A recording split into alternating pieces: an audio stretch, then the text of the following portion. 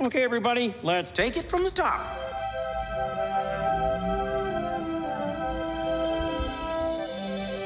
To all who come to this happy place, welcome.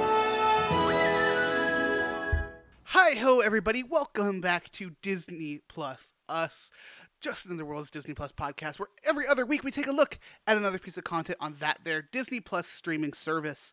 As always, I'm one of your hosts, Griffin Tennell, Griffey D-Pad, joined by Agent of Sword, Mr. Mitch George. How's it going? Guardians Assemble, I guess? They don't have a catchphrase. No, and they really need one. Like, that's the... You know what? If you're listening to this, and I know you probably aren't, but I pray to God at some point someone hears this, James Gunn, the Guardians need a catchphrase in Volume 3. If we need anything out of either the Holiday Special or Volume 3, or even I Am Groot, we need a catchphrase. Or just a joke, like, about them trying to come up with a catchphrase and they can't come up with one. Like, give us something. But we're not the only ones here, Mitch. Although I do really just quickly need to shout out your awesome sword sweater. Because we are recording on Halloween. It's not awesome. I went to the Disney store when they were liquidating everything in Canada. Rest in peace, physical Disney store locations other than in California and Orlando. And picked up a sword sweater. And it makes great casual cosplay. So I'm all about it. Yeah, it's a good one. And I love like the super simple, like just throw on a sweater, call it good. There's not enough of those. I feel like I've talked about it on this show, but I want to get back to the parks. We do a weekly series where we're going through every episode of Behind the Attraction, where I talk about wanting to go back to the parks. And if I ever did Disney bounding, this would be basically the extent of it for me if we went to Marvel Land. Mm-hmm. Okay, we talked too much without introducing Alec. Alec Bongo, you are our guest today. How's it going? It's going well. And I think from the game, we might be able to get the catchphrase. So we got this, probably. That is such a good catchphrase. Yeah, we are talking today about Guardians of the Galaxy Volume 2 because of the Guardians of the Galaxy game coming out being absolutely awesome. We're all really enjoying this game. It's becoming a real addiction of I don't want to do anything else right now. I didn't do anything else. I've already gotten the platinum in the game. I think it's a great experience. You can hear more of my thoughts on the other podcast I do, Press YYZ, this week, or probably for subsequent weeks. It may be my game of the year. I think it does a lot of really cool stuff, but this is not a gaming podcast, so we got to talk about a movie. Yeah, we're talking about Volume 2. You may ask, why aren't we talking about the first Guardians of the Galaxy? It's because there's already an episode on it. Go back and check it out. I believe we had Luke on for that episode. It's super fun. Guardians 1, obviously a great film. Guardians 2, one of the best Marvel movies. One of the best Marvel villains. Yeah, he's pretty good. Yeah, I forgot just how much I love this movie, guys. Oh, yeah. See, I had kind of a weird thing. Like, I remember for some reason not liking this movie when it first came out, but then like on subsequent viewings, I was so wrong. I don't know why I did not like this movie before. Yeah, or not necessarily not liked it, but just didn't click with it. It didn't click the way the first one did for you, and I think I was the same way, and I feel like it was more so just trying to be like have some sort of opinion that was against everyone else, where everyone is just heaping praise at the MCU. And we'll actually see this week in Griffin, we're going to have to figure out when and if we're recording an episode of the For Eternals, which drops at the end of this week. But early, you're welcome. Early reception to that from critics has been mixed. I wonder if some of that is Marvel fatigue from this year. And once I get to see it Thursday night, I'll definitely share my takes on Twitter and on this show. But I think with Guardians 2, there was a bit of that fatigue, at least for me. And like you said, I'm in the same boat. Subsequent viewings, this may be... I haven't messed with my MCU rating much. And I know we don't get into rating and reviewing on this show, Griffin, but it will happen. We do with Marvel. With Marvel, it's unavoidable. It may crack the top 10. I think it is in my top 10. And if it's not, I might have to update it after the show. It's just so good. Yeah, there you go. Yeah. I recently did an MCU rewatch, and I've gotten through everything aside from like WandaVision and Falcon and Winter Soldier. And right now, Guardians of the Galaxy 2 is number 5. Yeah, I need to bring up my list actually and see. All right, we're doing the list thing now. All right, so but- we're staying spoiler free for the We're first staying part of this spoiler-free. episode for the first time But in what a I long will time. say is there's two things I very specifically remembered from seeing it the first time was I did not like Rocket at all Yes. in this when I first saw it. Mhm. And I definitively thought the soundtrack to Guardians 1 was better. But the first time I watched it. This time, I loved Rocket's character and story. I still think Rocket is the worst Guardian of the Galaxy. I think it makes sense with the story they told with him and Yondu, which we'll get into in a bit. But I want to circle back to the music. And the music in Guardians 1 and Guardians 2 is so iconic. How did you feel about the music? I know we're not reviewing the game, but I felt like the game was a little too like poppy, if that makes sense. Like it was way more songs than mostly songs I expected to know, and we're almost there for like the meme of it rather than being the curated list of really iconic jams that like if you end up in one of those huddles and Rick Astley kicks in, it doesn't feel right. Never gonna give you up. Never gonna let you down. Yes, Guardians 2 is in my top 10. I think I need to redo my list because for I think some I need reason, to move some stuff around. I have it at 17, and that does not That's sound wrong. Oh, right. jeez. And Yeah, see, that's why it did just an entire MCU rewatch, like just to start, Iron Man, and just kept making the list from there. Yeah, I've been meaning to sit down and do a rewatch of the MCU because the MCU is just so good. And we talk about this anytime we talk about Marvel. If the content is just so good and so fun. Yep. I have an not idea set for you, set the Griffin. time. Oh And no! I'm doing it on the show again, and I gotta stop doing these ideas on the show. But when we You run out of said these ideas on the show, and then we have to do them. exactly when we run out of the weekly content, so we're gonna do Behind the Attraction, we're gonna do Hawkeye, we're gonna do Miss Marvel once that eventually drops. What if the weekly thing is a quick look and going through our thoughts on every MCU movie and doing a list, the definitive D plus us list for the MCU? I want to say yes, but also that's so much time. It's a lot of movies. It's a lot of movies, And TV shows. If we just stuck to them, we'll talk about it off the air. But I think that could be a lot of fun. Also, are if we we doing don't the have Netflix weekly stuff? Are content. we doing Agents of S.H.I.E.L.D.? No, you stick to the Agents movies. of Just That's That's MCU. Agents of S.H.I.E.L.D. is great. Well, like, MCU movies. okay, you say that, just MCU. But, like, the first 2 seasons are canon to the MCU. of No, Agents of S.H.I.E.L.D.? MCU movies. MCU movies. Okay, I We'll will get talk, off my we'll Agents of talk. S.H.I.E.L.D. horse now. I love that show so much, guys. It's real good for what it watched it. is. Let's bring it back to Guardians, though. Give y'all the facts. Runtime of 137 minutes, a budget of $200 million. Really thought it would be more, frankly. Box office of $863.8 million. Released in the United States on May 5th, 2017. And when I This said movie- 5 years ago, I wasn't far off. This movie does not feel that old. Like, I remember this No, coming not out at like it all. was yesterday. Okay, you say that. We're in the Halloween season, right? So I figured I'm gonna go Don't do back this and I'm Halloween gonna Town to me. no. don't. One Halloween Town, but the one that we went back to for whatever reason was Scary Movie 3.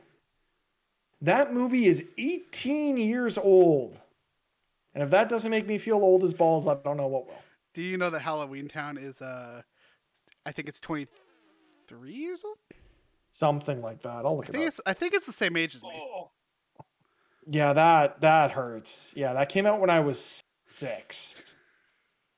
So I'm gonna be 30 in January. So do the math. A young whippersnapper. I'm glad it's not just me here to suffer through this, Al, because doing this every week, sometimes twice a week with Griffin, it hurts when he reminds me what a young whippersnapper he is. But then he goes and makes adult decisions, and I get to lambast him for them. Look, I gotta pay rent, okay? It sucks. Pay It rent, gotta does. pay bills. I'm moving. This is the world that college did not prepare me for this world. Nope. That's one thing that I don't think any college does a good job of, or any education anywhere, is prepare people for financial success. Prepare people to do their taxes or pay bills or understand how credit works. That's a Like- very different podcast, though. Yeah, Very much so. That's our next The podcast. Financial Times, starring Mitch Allen and Griff.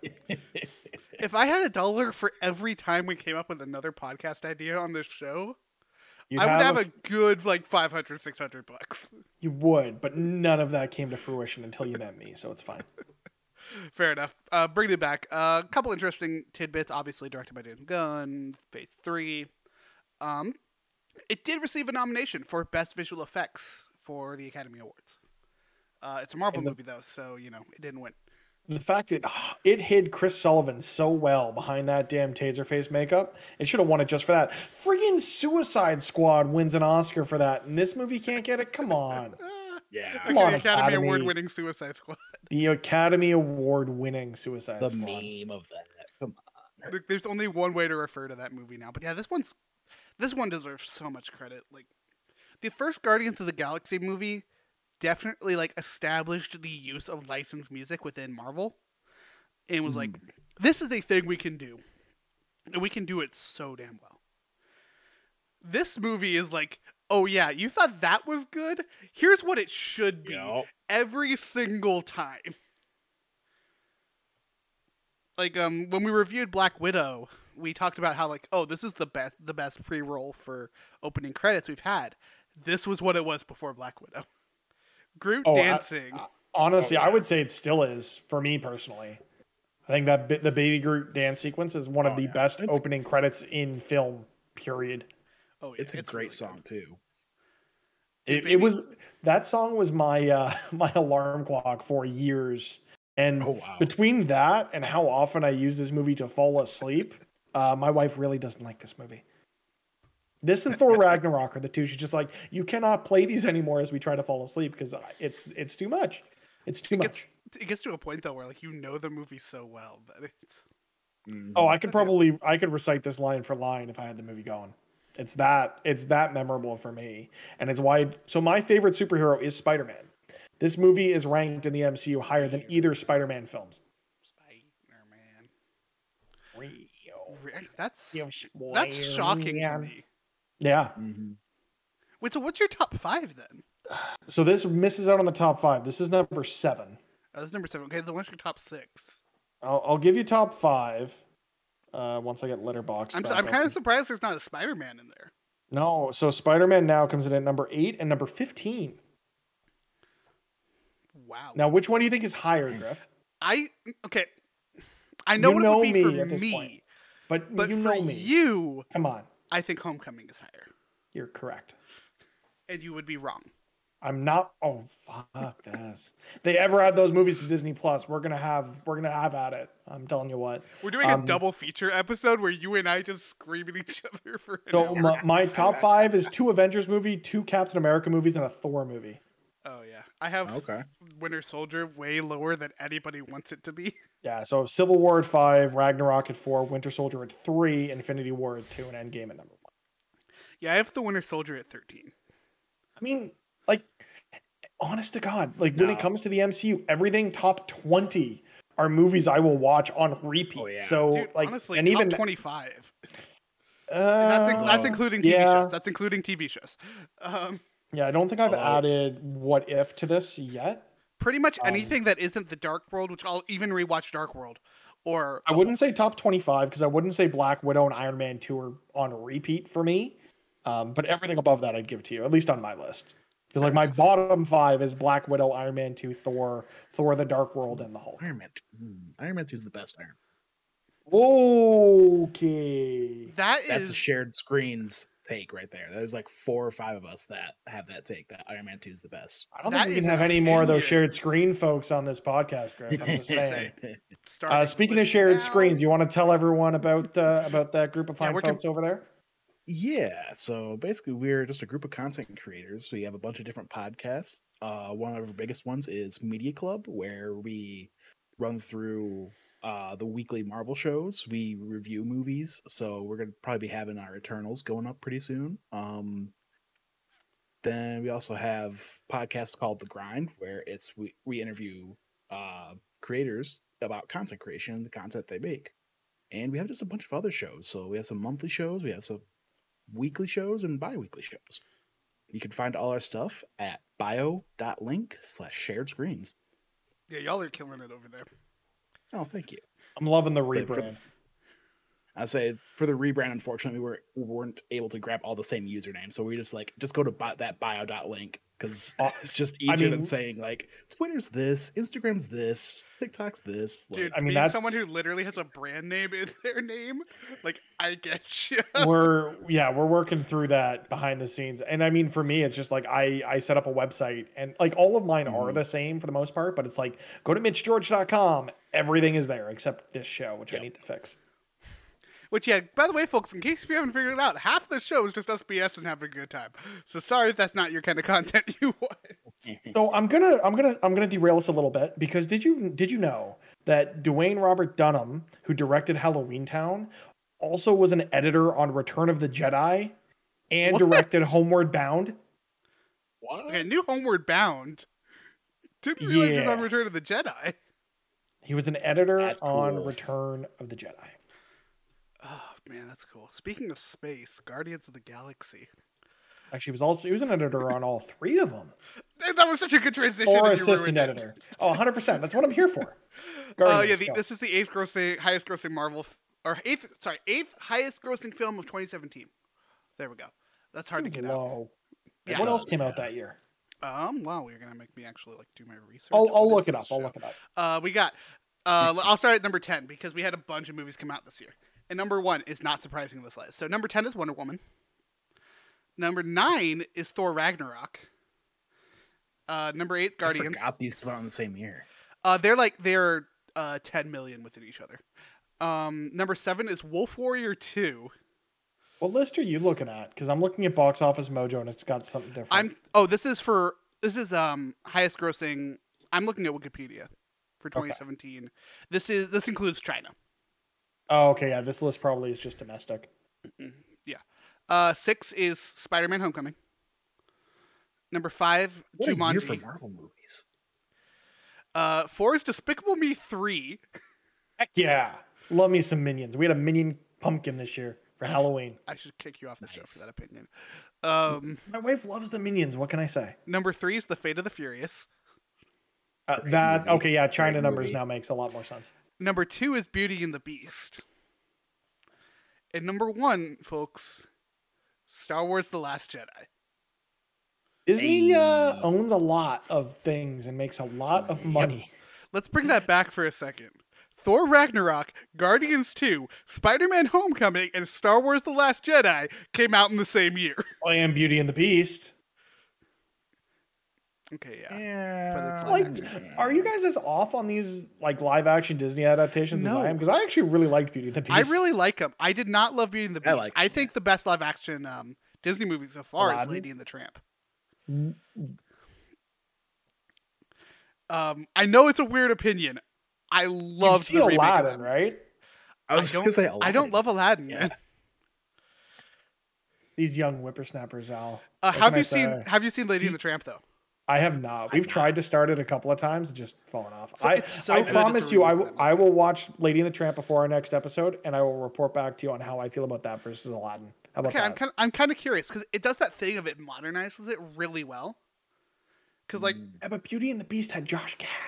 here's the thing about Lady and the Tramp that you don't realize: a lot of that movie is not okay today. Oh no, God no! That movie is really it's offensive today. really offensive. There's that. There's Dumbo. There's Pocahontas. There's It is- aspects of Mulan. Those movies do not. I Hold went up back in because the I was slightest. curious. It is legitimately on the level of the crows in Dumbo. Actually, Jeez.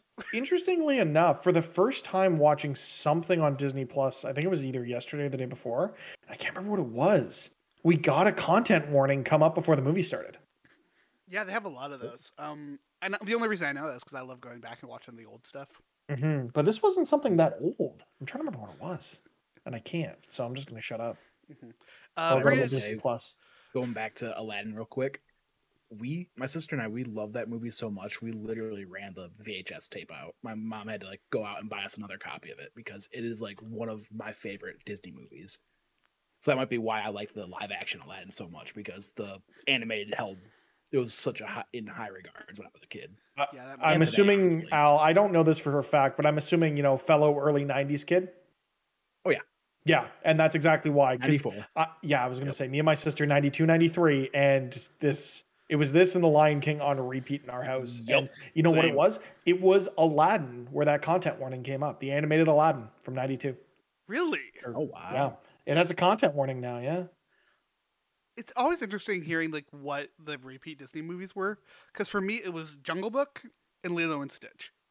See, Lilo and Stitch I get, given your age, because that was one that got a lot of play in our house too, as we got a little older. Just mostly because of, ironically enough, the Disney Channel animated tie-in shows, like the Stitch so good. series was one that just That like, was so good. we were so into that because it was a monster of the week thing of like, what's Yeah. the new creature gonna be, and it And was it's so much fun. perfect. Like The McDonald's sandwich tie-in stacker toys, like yes, the old Disney sandwich stacker games, which you cannot play anymore because Flash Because is Flash dead. doesn't exist.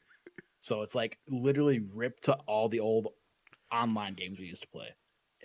Yeah, when like coming up with content ideas for this and like trying to expand this podcast and trying to expand, I was like, oh, what if we did that? I was like, no, we can't. They killed Flash. Literally can't.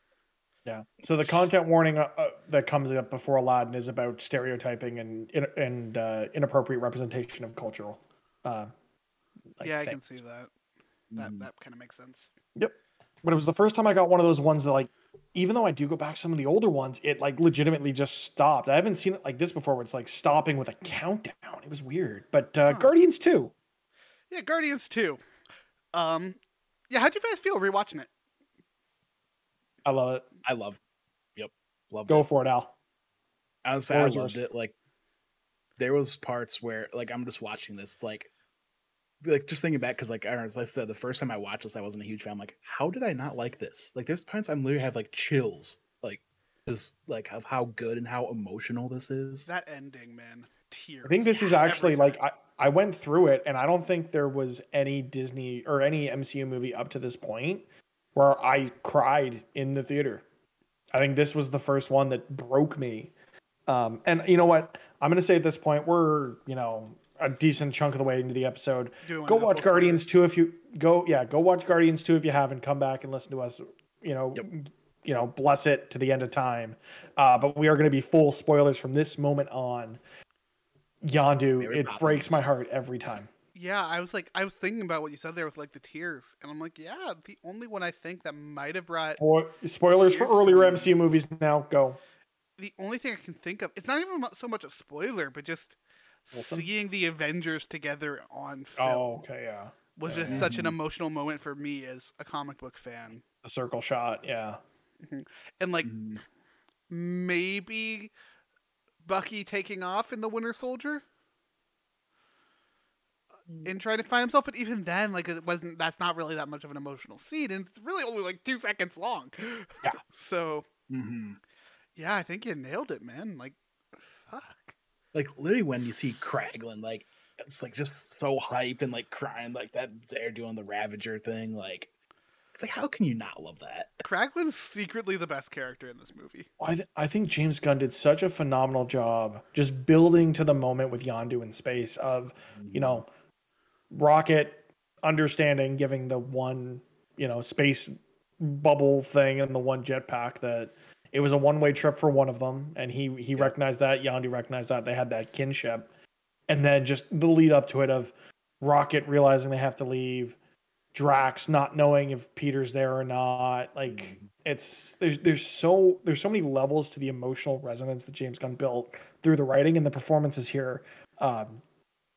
The difference for me between Guardians 1 and Guardians 2 is that James Gunn knew who he was writing for in Guardians 2. And for me, Drax is such a highlight here. Way more really? so for me than he was in the first one, just because James Completely. knew that he was writing for Dave Bautista, whereas in the first one, Dave Bautista was cast after the script was completed. So It's funny. I felt like Drax is so good. I feel like I like Drax whenever he is not with Mantis in this film. I I hate love him that. with Mantis. It's so bad, it's good for me. Mm. Those moments with him and Mantis of like him picturing.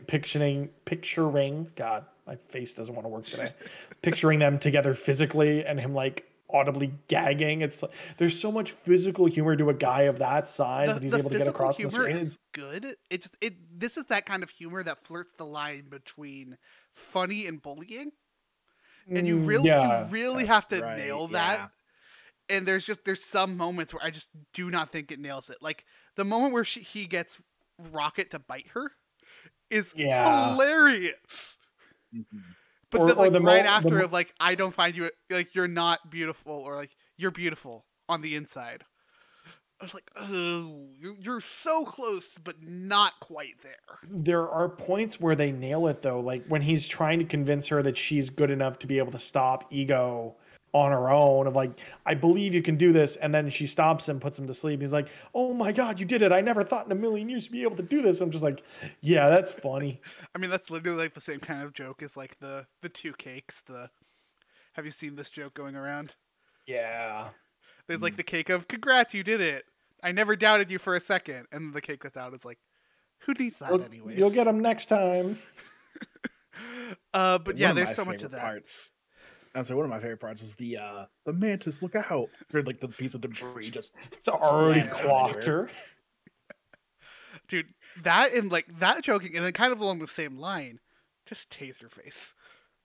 Yes. Chris Sullivan kills it in that role. And there's so much, like, just having a character as dumb or as dumb sounding as Taserface sets them up for so much crap later on of all that, you know, the ribbing from Rocket and stuff. It's so good. Or even just when the Sovereign messenger gets his message of like, this is where Yondu's going. It's like, let him know that Taserface is the one that did him in. Just And laughing. she breaks down laughing at the absurdity of his name. It's filmmaking, like comedy genius at its finest. Dude, I gotta shout out the Sovereign specifically, because they're just such assholes. We're And gonna they get do more it of them in so Volume well. 3. Like it was just We such already know that. such a good choice that expanded to so much. Like the Sovereign are mentioned kind of in the video game. Yeah, it's kind of like They the mentioned as game, those gold assholes, which I love. the game uses it a little differently, where it's, you know, very much driven by the Universal Church of Truth. I think it is the name of the group. And I think what they did here of making, like, the problem is if you go and look at Aisha's backstory and how it relates to Adam Warlock, who, you know, we get hinted at as at the I think that's the final post-credit scene of this has to be the record for the It's most the MCU post-credit first- scenes, right? So this is the second of 4. No, there's more than 4 because there's the Drax one with the arrow. There's that one. There's Groot being smelly. Ravagers. There's the Ravagers.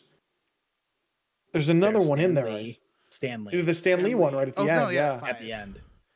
Like, Yeah. This has to be the record for the number of Oh, end yeah, credit sequences in a easily. Marvel film. Or Not any to film. mention that the like half of the credits is just one big David Hasselhoff joke. Which Yes. the cameo of him in movie is so good, and then And then them the bringing music that back, video. and then the music video, it's absurd, and I love it. And this James Gunn has such a way with comedy. Like we saw it here, we saw it in the first film, we saw it with his take on the Suicide Squad, not the Oscar-winning one, but the good one. Yeah, the one that has quickly became my comfort movie. Yeah, it's not as I much. don't a know what that comfort says movie here. about me, but Yeah, the problem with being Canadian is we don't have HBO Max, so you can go suck a lemon. I mean, I just bought it on DVD, so That also works. I tend not to buy. The Well, only Blu-ray, DVDs I buy are the MCU films. that's And Black Widow is actually the first 4K Blu-ray I've ever purchased, just because the case was black. yeah. I buy DVDs and Blu-rays based off of like movies I really really love. So I don't own a ton of Blu-rays, but I own like the box set of Cowboy Bebop and Avatar, and like the Batman animated series, like stuff that is amazing that I really love. Funnily enough, I own this on Blu-ray. Like I said, I got all the MCU films. I stopped buying Blu-rays and DVDs when like Disney Plus came out. Like they're on there. I don't need to buy them. Like There's a Plus, place I to got actually that, watch these now. yeah, I got that crazy deal like through the 3-year deal when Disney Plus first launched. Oh, So- nice. Also Where it's not not like- available in Canada. I'm not bitter. Canadians. But I did win a free year of Disney Plus in a contest for WandaVision. Actually, I won 2 WandaVision nice. pop vinyls and a year of Disney Plus. So I have That's a awesome. the prop. I have an issue. So Disney, hear me out. I know you listen to our show every week because it's the best Disney Plus podcast on the They're internet. just waiting to sue our asses. 100%. We need to rebrand yesterday. Either way, Disney, hear me out.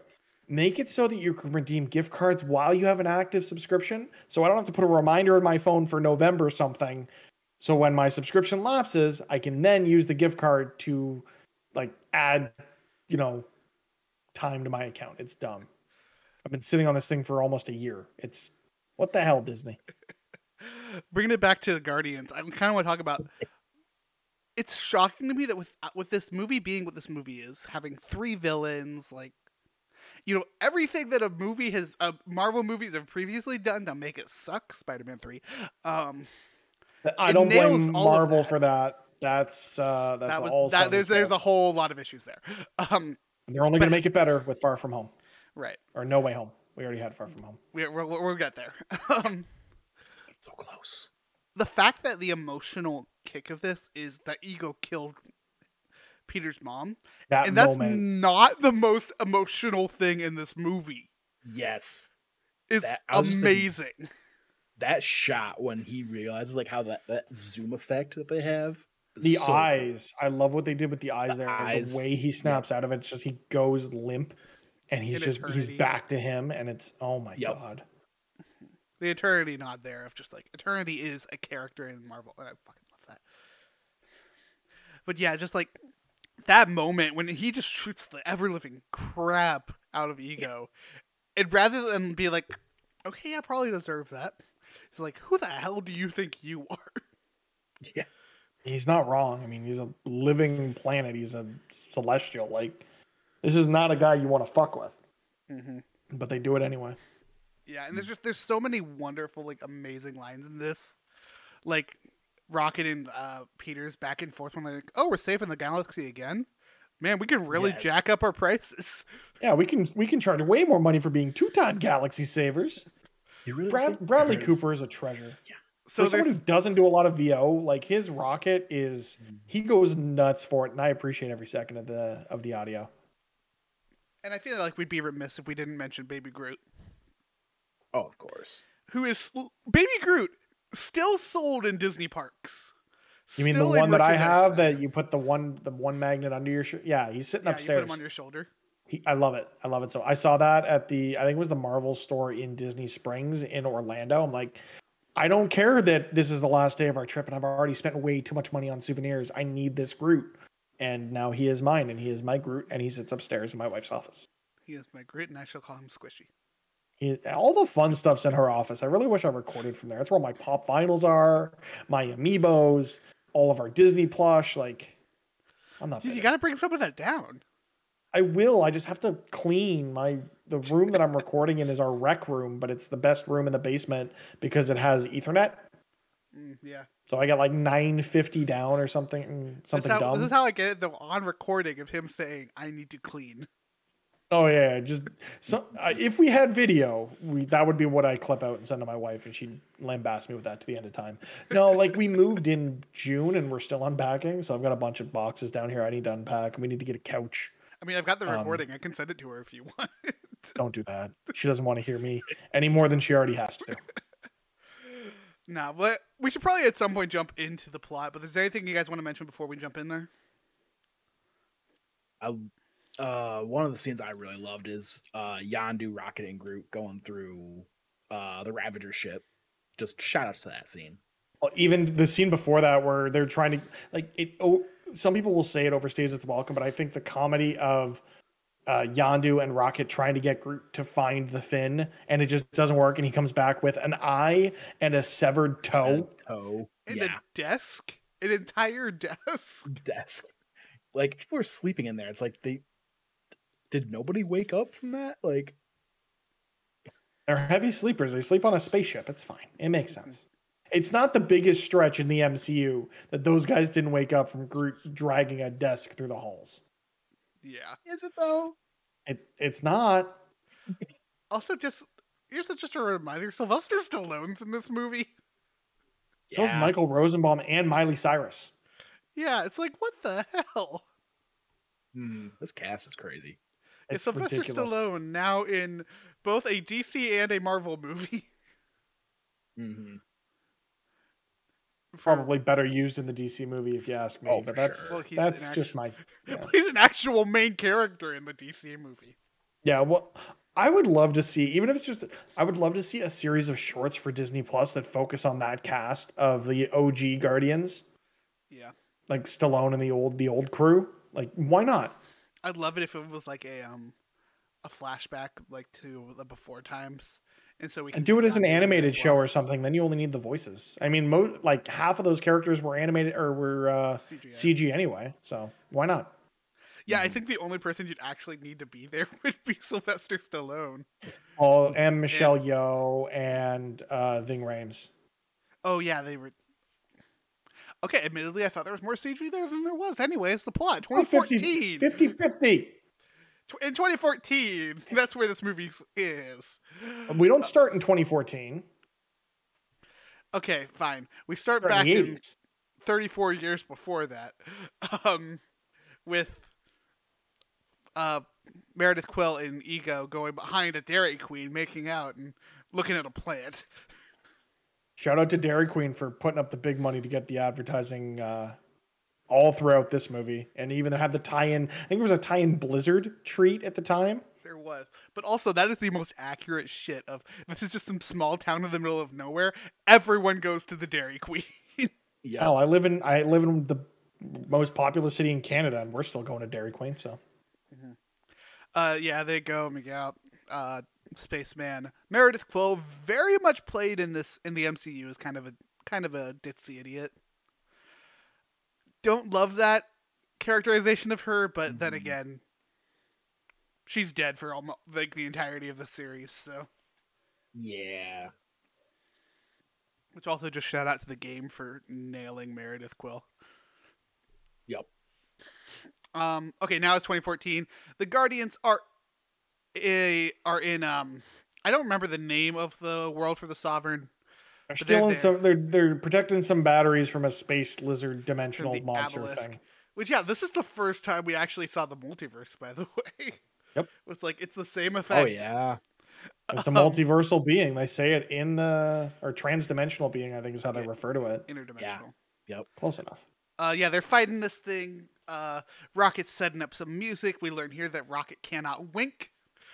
What a weird characterization for Rocket, but I love it. I hope we dig into more of Rocket's origin in the third movie, because getting a lot of that in the game, it is really heartbreaking where he came from, and I hope there's a way that James Gunn gets that into the third film to make you more sympathetic about like the reason why he can't wink properly is he's like a friggin' Frankenstein monster, essentially. Yeah, if we see Half-World in the MCU, that would be amazing. Even if it's just dilapidated and overgrown, just make it a plot point or something. I don't know. They'll do something good because Disney always does good things with Marvel, and Marvel is good.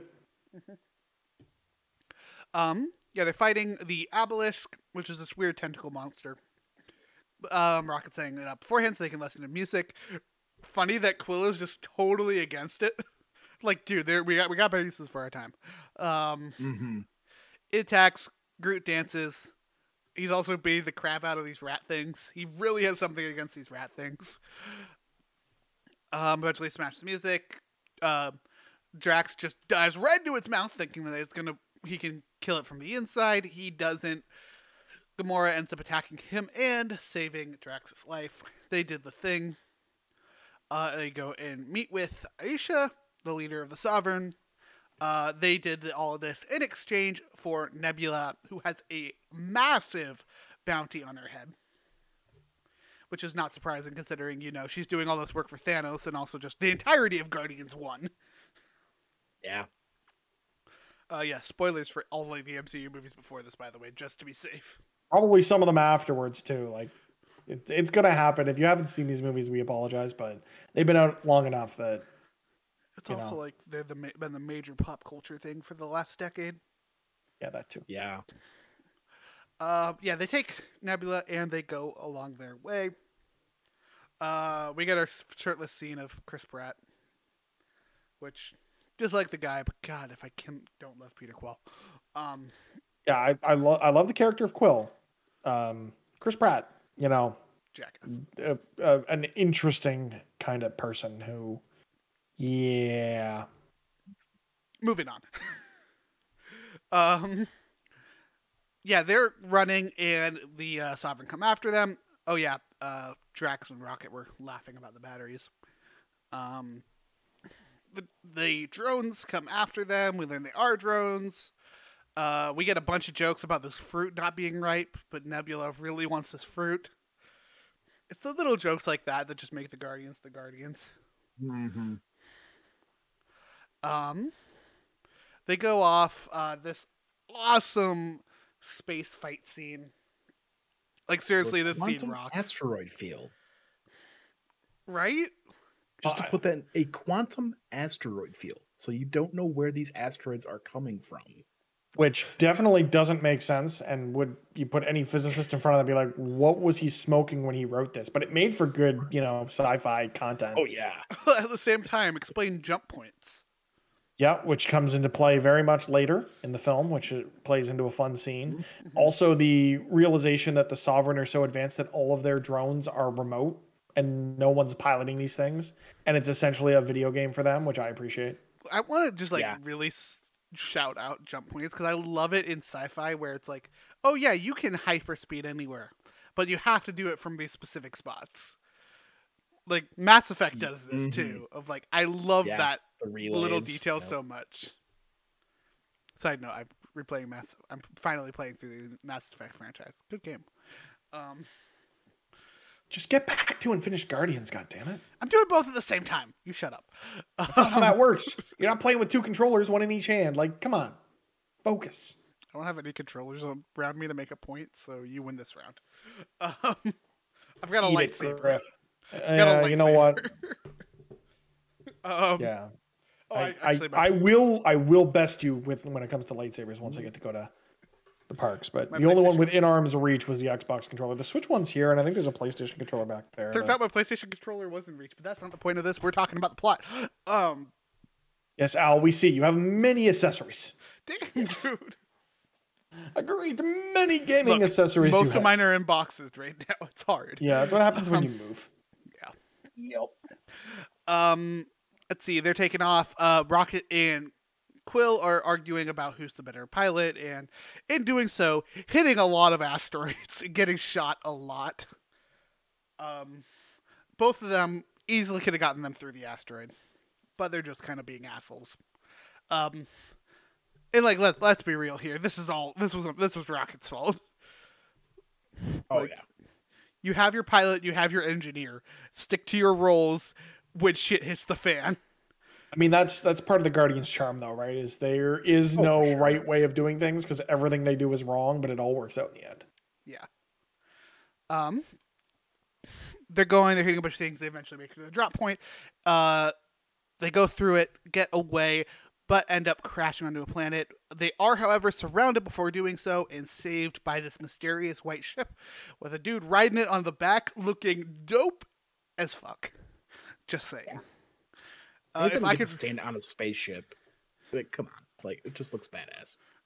Dope is like he's also riding it like with a saddle and reins. Like what? Anyways, they crash. Ship's gonna need a lot of repairs, and they're arguing. Little one-inch man. Mm-hmm. Oh yeah, and then Drax has been hanging out of the ship this whole time. Oh, hold on. Before we get any further, we set up the plot point that comes back later of Drax having sensitive nipples. Yes, Drax does have sensitive nipples. That's like, that was way at the beginning. Mm-hmm. Which is such a stupid joke, but goddamn it. The way James Gunn pays it off at the end of the film, though, it's chef's kiss. Yeah. Oh, yeah. They crash. They're arguing, going back and forth. Peter's like, dude, they're like, what the hell? And Rocket's just doubling down.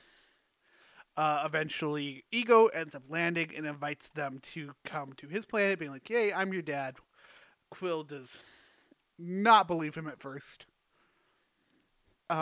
Oh yeah, one thing I forgot to mention is this movie just starts off with its two of its best songs with Brandy and Mr. Blue Sky. Yeah. The fact that Brandy becomes like a legitimate plot point to this movie and is the song one of my best friends is named after it's weird how it's great. Yeah, like there's a solid chance that I listen to this soundtrack later tonight. Solid chance I own both soundtracks on vinyl because I'm that kind of Yeah, same. Nice. They're good tracks, man. They Oh, are, for but I'm sure. like vinyl though. It feels like a step too far, but maybe that's just me. I mean, I own a lot of things on vinyl that I probably shouldn't. Fair enough. I got own, If I had a record I own player. a vinyl for It's a Small World. That's a great one, and I really do need to pick that up to annoy my wife with. The most fun one Well, it's I like- have is I picked up the Final Fantasy 7 and 7 remake soundtracks on vinyl. Yes, like the picture ones with him looking up at the reactor, and then the other side. So being the only one Sephiroth. I have, even Yep. though I don't have a record player, is Persona 5 Royal. That's a good one. I got that one too. I So I still gotta get kinda back to collect that game. vinyl, by the way. Like this isn't So just good. me being weirdo. So good. You Um, goddamn Oregoner with your vinyl and your flannel and your lightsabers, apparently. And my coffee. Yeah, there's that too. I gotta be more of a hipster. You Nah, also they- have a podcast. That's definitely pretty hipster. and that's just white male. That too. But hey, you don't, or at least you don't currently have a beard, so that does separate you from the rest of the pack. Ooh, true. Yes. It's because I can't grow Yes. facial hair well. Anyways, part of the team decides to go with Ego while Rocket and Groot stick around to fix the ship. We get a couple say- of Quick. yeah, go Great for it. moment between Peter and Gamora. I was like, if you don't like him, we can just kill him. Yeah, I love that. Thinking Like, it'll be that easy. Gotta love the Right. naivety. well, like with anyone else, it would be. They realize that, Ego is a planet devouring celestial who, has plans to eviscerate the entirety of life in the universe and make it himself. Can I But that's just for say, later. That's for later. This is one of like my That'd be a biggest cool issues what with if Guardians. episodes. Can you imagine if we got Spartax? If we got like that story of Star Lord. Being a Honestly, I think this prince. story is better than what they would have been. Like they probably would have told a great story of him being the son of a king, but I think what they did here was really cool, really novel, and fit well within the scope of the MCU. Getting into like royalty and that kind of conflict, it very much would have like Disney or Marvel specifically does a good job of differentiating its stories enough, but still having them all feel very similar. Like you can tell it's a shared world, but you've already gotten into that royal family conflict when it comes to Black Panther, and some would argue to a lesser extent Inhumans, which was a thing. That doesn't exist. It definitely does. It does not Remember when they exist. cut off all of Medusa's hair so they wouldn't have to CG it for more than an episode? I remember. I'm gonna Back level to with you, ya. Griffin. I didn't watch Inhumans. It That was first not episode good. was so bad that I just said no. It was not good. And I went back to watching Agents of S.H.I.E.L.D., which did Inhumans very well. Anyways. Yeah, they go with him. Around this time, I think this is where we cut to the Ravagers. Yep. With Yondu finishing up with his robot. Everyone partying, having a good time. We kind of get a little bit of what's been going on. It turns out the mission that Yondu had taken to take Quill got him banished, or exiled, sorry, from the Ravager Corps. Ravagers' one rule is that they don't deal in kids, and he broke that code. We get a bunch of kind of like, at the time, seemingly unimportant lore about the Ravagers. Of like, you won't die under the lights of something or other. Mhm. Yeah, really didn't think anything of this the first time I watched this. But no, coming back to it, I was like, oh shit. You're really foreshadowing this. Right? Yeah. And of course, this is all Sylvester Stallone. Him and Yondu fight. This is when we also get the first little bit of Taserface starting his mutiny. Bringing it back, we learn a bunch about Ego. Oh yeah, and then they get hired by Aisha and the Sovereign. Hunt down the Guardians, yeah. Yeah, to hunt down the Guardians. Great moment with the carpet. Yeah, the carpet stops rolling. The physical humor in this movie that is like 80% CG is out of this world. Well, was that CG? No, I'm saying for a movie that relies as heavily on CG as it is, to have that practical effect be a very fun piece of physical comedy. Oh yeah, so well done.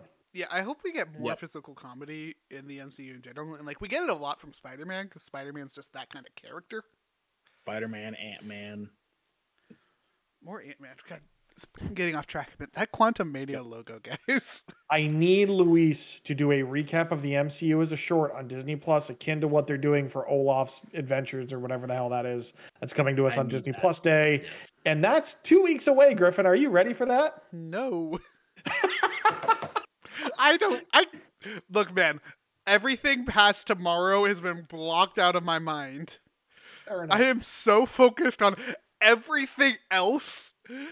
The Disney Plus Day is just too much stress for me to handle right now.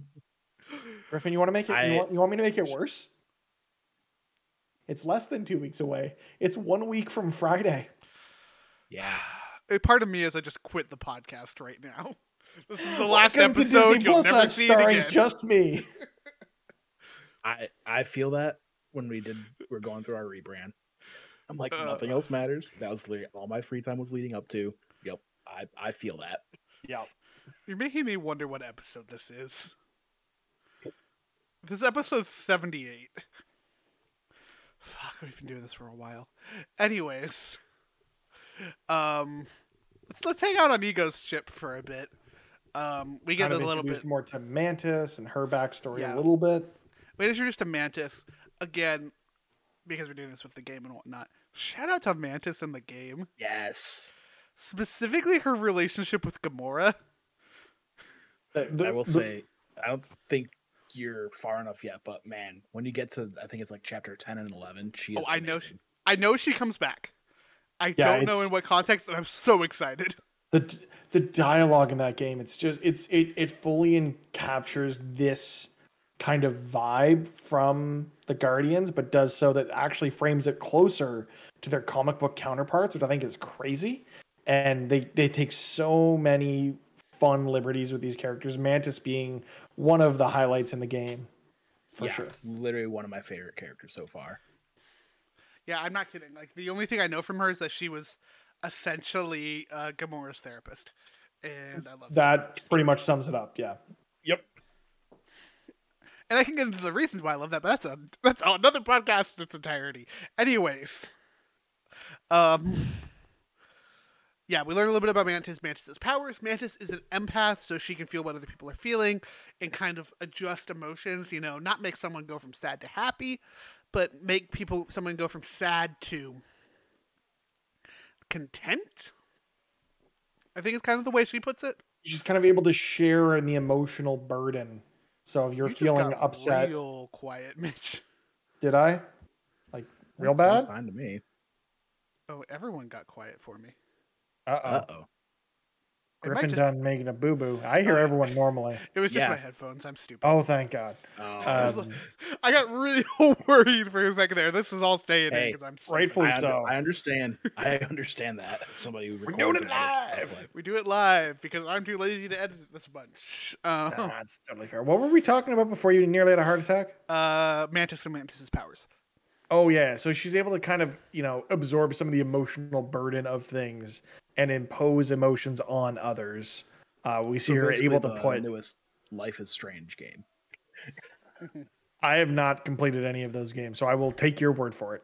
Play True Colors.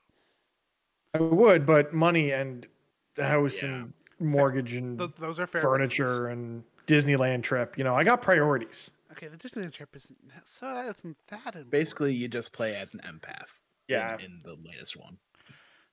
But yeah, she's awesome. We see a little bit more of her relationship with Drax, and they kind of start to bond.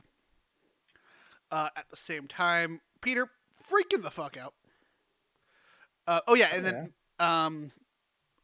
kind of important, Ego's role he has for Mantis. Like Mantis is kind of his helper. I don't want to fully say slave, but like she has her purpose, and that's it. She refers to herself as like a parasite with purpose? Yeah, something along those lines. Yeah, well, because she calls them like a flea. Yeah, because like a flea like a person on a planet is essentially a flea to a dog. Mm-hmm. But yeah, she has purpose. They get around it in a very weird way. Yeah, it's a weird look, but yeah, she gives him nap times basically. It's a weird look, but at the same time, I can't think of any other way to do it.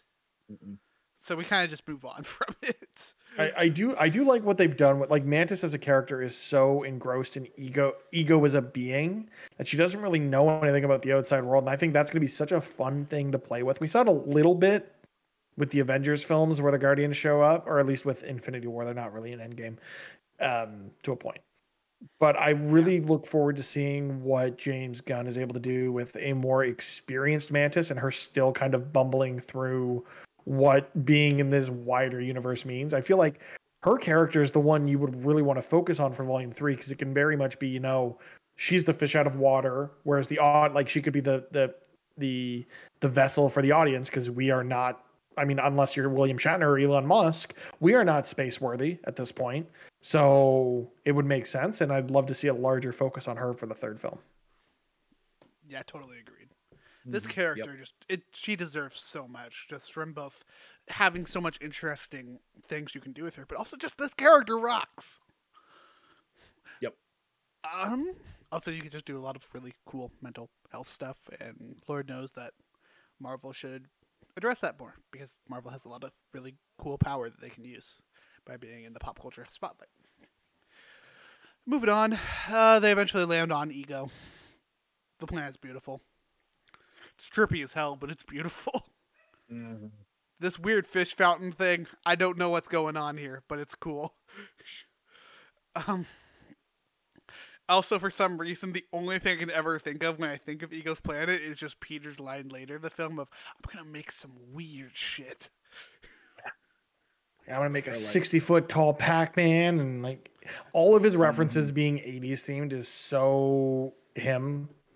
It's when they fight so and good. Ego makes a giant version of him and Peter makes Pac-Man.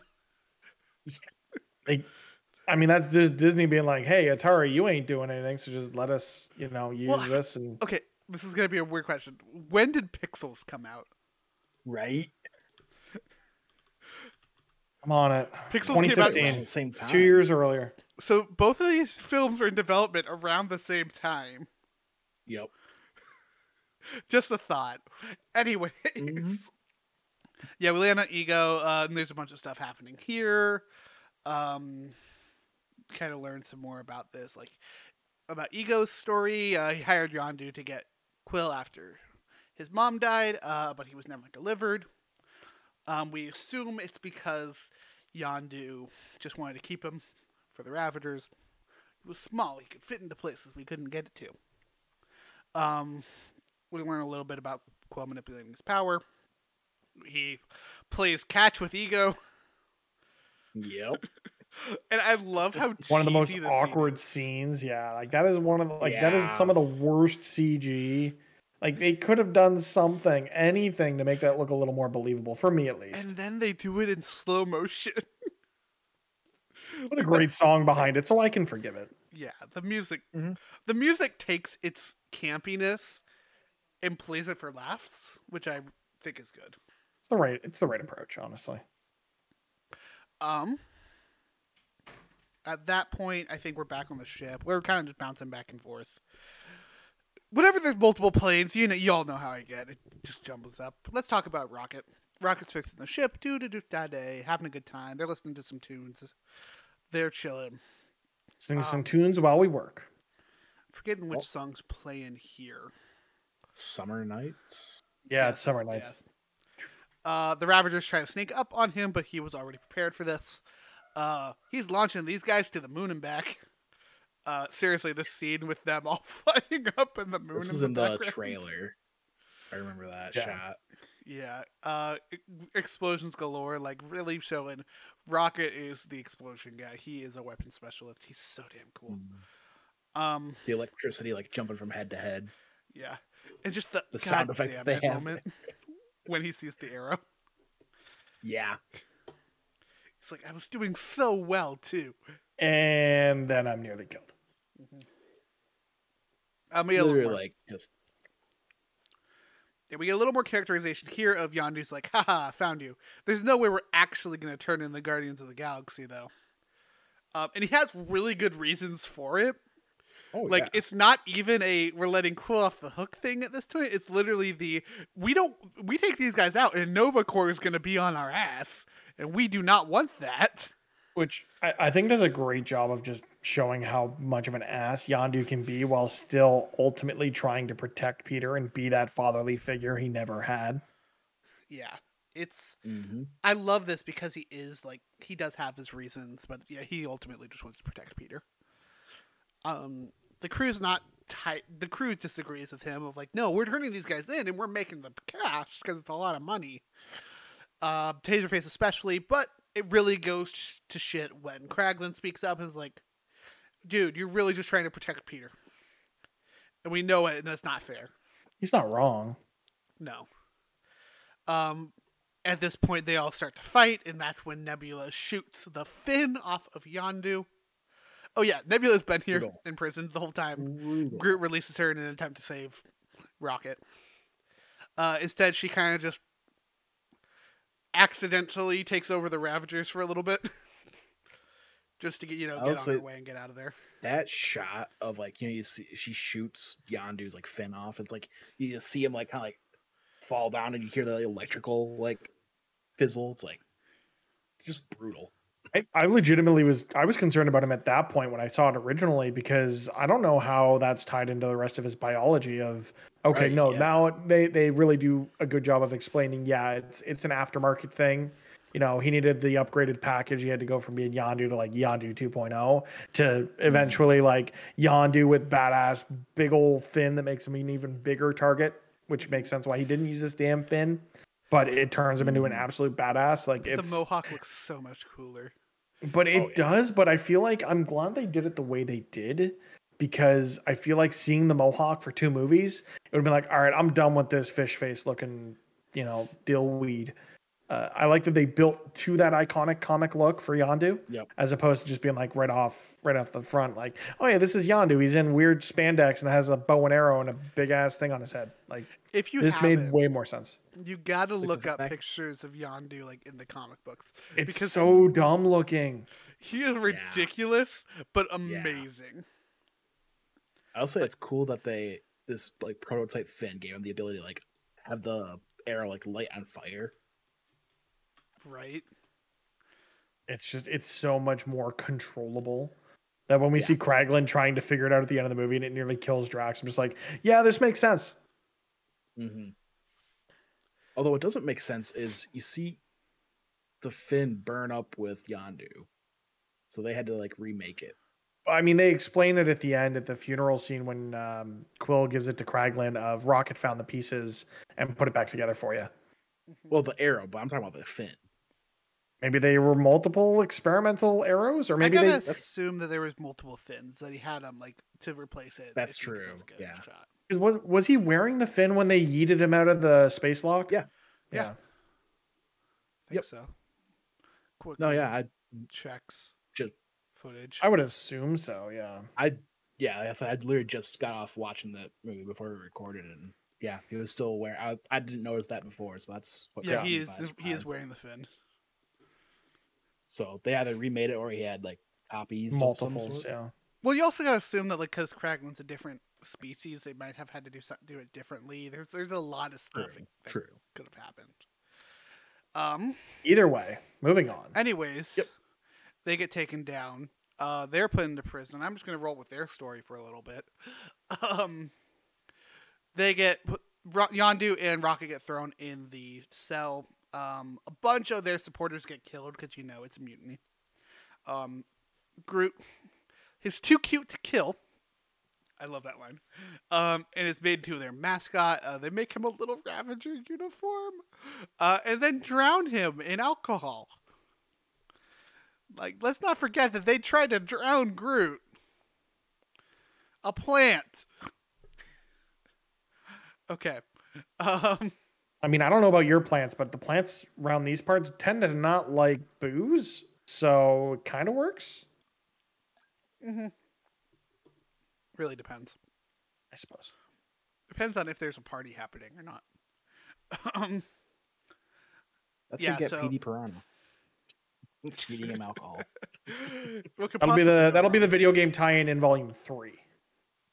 They fight a literal piranha plant. This is just the fight between Universal and Marvel and Disney World in Orlando. I still need them to fix that because Orlando is my home. I mean, Al, you can. I don't know how much of a parks guy you are. Yeah. Yeah. I've only been to Disney once. Do you One know time the in story middle school, about so- Marvel on the East Coast at Disney parks? Not really, no. So Marvel in the 90s sold the theme park rights to the Avengers and all of the main Marvel characters to Universal for use in theme parks. The contract is only valid in the continental US east of the Mississippi River because that's what they wrote into contracts at the jeez. time. So there's a superhero area in Universal in Orlando that features Marvel characters, but they are very much 90s themed So because Marvel needs to approve any updates to the characters in the parks, and they will not approve any updates to the characters at Universal Parks. So they're basically fighting over this in Orlando, and that's why you'll never see the Avengers at the Disney Orlando It's parks Avengers, X-Men, Fantastic Four, Gotcha. and Spider-Man. and Spider-Man. Yeah. And what's funny is like this is actually like legit one of my favorite areas in theme parks. Like the Marvel area in Universal rocks. The Hulk is one of the best roller coasters out there. The problem is it's only going to get worse over time because Disney won't approve any updates to the parks. So eventually they're probably just going to give it up back to Disney, but they're going to, hold on to they're gonna that thing fight for over dear it for a life. That's why we're getting the only thing Marvel themed in Disney World will be the new Guardians roller coaster opening next year. And there are a few meet and greets and things like that, but it cannot be anything involving the core Avengers, Spider-Man, X-Men, or the Fantastic Four. Do you know the most important thing though that they have there, Mitch? No, at the Universal Island of Adventure. Oh, the Fantastic Four restaurant, right? No, they have the Hulk car from Fast and Furious Tokyo Drift. That is correct. This is just my excuse to talk about Fast and Furious for a hot second. Bringing it back around. Yeah, we have that scene that we mentioned earlier of Groot grabbing all the things. Eventually they get the fin. Kraglin's actually the one to give them the fin. I just totally hit my microphone, so I don't know how the audio sounded there. I barely heard it. Didn't hear it at all. Nice. They do the thing. They get it on his head. That's when he's like, okay, it's time for a murder spree. Let's kill the entire crew. To a great song, too. Come a little bit closer. Got a man. And enough of that because of copyright. Yeah, seriously, this scene is so damn good. I love Rocket standing there like he's going to do something, but there's nothing for him to do. So he just shoots through the wall. But yeah, it is a hilarious moment. Meanwhile, over with Ego, I think this is the point where Quill and Gamora get into their fight. Yep, I believe so. It's around this time, yeah. Yeah, we're close enough if we're not there. Or we're running long. Let's just Yeah, they kill fight it. about it. Peter's being a dick. Gamora walks off, just not wanting to deal with it. We get one of the coolest shots in the movie, though. Yeah, we get a real fun shift in character where it was Gamora having convinced Peter to come and do this, and now Gamora's getting the weird vibes off of Ego trying to convince Peter to go against what she was originally convincing him to do. It's real weird role reversal that we get over the course of the film. Yeah, it works really well, though. Oh, absolutely. They play it into the script even, so it's real good. It's a great shot of her just sitting out there, and then Yeah, it's legit my just- favorite shot in the movie of her just sitting there. It's with like this plane and this beautiful sky. And then she slices the flowers because they're too loud. And then after this, she gets attacked by Nebula. As you see, slowly off in the distance a figure or a shape start to enlarge. Yep. And it's Nebula literally trying to crash a ship into Gamora. And They're I love trying to how hit she a- has. She They're stops. trying to hit a fly with a BMW. Like, come on. I love that she has this realization at first of like, wait, is that the Milano? Nope. Oh shit! It's Nebula. Right. Like, that's what I love about this scene, though, is that you see her just like sitting. She cuts the flower, and then you just sit in silence for just long enough that you hear that space or the engine of the spaceship like start to come in. And then she goes and just has to be a ridiculous badass with the giant cannon. Of like, So yeah, I'm just cool. gonna hold this on my shoulder and shoot back. Like she probably, I know it's CG, but it's like, all right, Gamora's reading, or Zoe Saldana's reading the script. It's like, all right, I got this scene where I got to lift this like 3,000-pound cannon on my back. Time to get ripped for that one scene. James is like, nah, it's all CG. Like you're gonna be holding foam. If that, It still looked real dope in the It's final so film. It did. It really It's- did. it's so unnecessarily hype. Her just holding it and then just like hot wiring it. Like, I got this. I learned something from Rocket over the last 6 months. Hot wiring it without even looking at it. Yeah, they fight. Eventually, they fall down the cliffside and discover this cavern full of bones. Ain't that some creepy ass shit? The tone shift from like before to now, so good. Yeah. I will say, did you notice multiple human skulls? Yeah, a lot of human skulls. Humanoid, I would say. I'll give you that much. There is no, they don't say there's. At least There's a for me, I couple thought I noticed dogs in quite a- there as well, which is kind of concerning. Yeah. But you know, we learn eventually this is like all of his children not being good enough. So they die. Only mildly concerning. Not the worst father in the MCU. It's pretty up there. I'm not Yeah, gonna well lie. consider we've got Howard Stark is probably the best father we have as like a major character, which is concerning within its own right. Vision was a pretty competent dad. Yeah, Vision. There's a whole nother level to get into though with Vision. He like, took great care of those fake kids, all right? like the fact that Howard Stark is better. Like I think we can all agree that Howard is better than Hank as a father. I mean, but Hank's around still, so who knows? I think he Anyways, is. anyways, before I get into my anger about Hank Pym, they fight. They see all the stuff coming back. We get Nebula finally telling Drax everything's going on. Eventually, Gamora's going to come back, and they're going to go all to confront Ego. But Ego has taken Quill away, and they're talking and kind of playing with his power, learning what the purpose is. Ego wants to spread himself all across the universe. He wants the universe to be him. What she said. It's such a cool motivation for this character too. I mean, yeah, he's taking a character that really has no purpose because he's kind of this all-knowing like entity that's just always been a part of the universe of like what is the ultimate goal, and the goal is to. It's the same reason why Peter ends up with the Guardians. It's to not be alone. There's so much similarity in these two people that are like there's so much humanity to Ego, even though he said that he had to leave Earth to avoid becoming too human.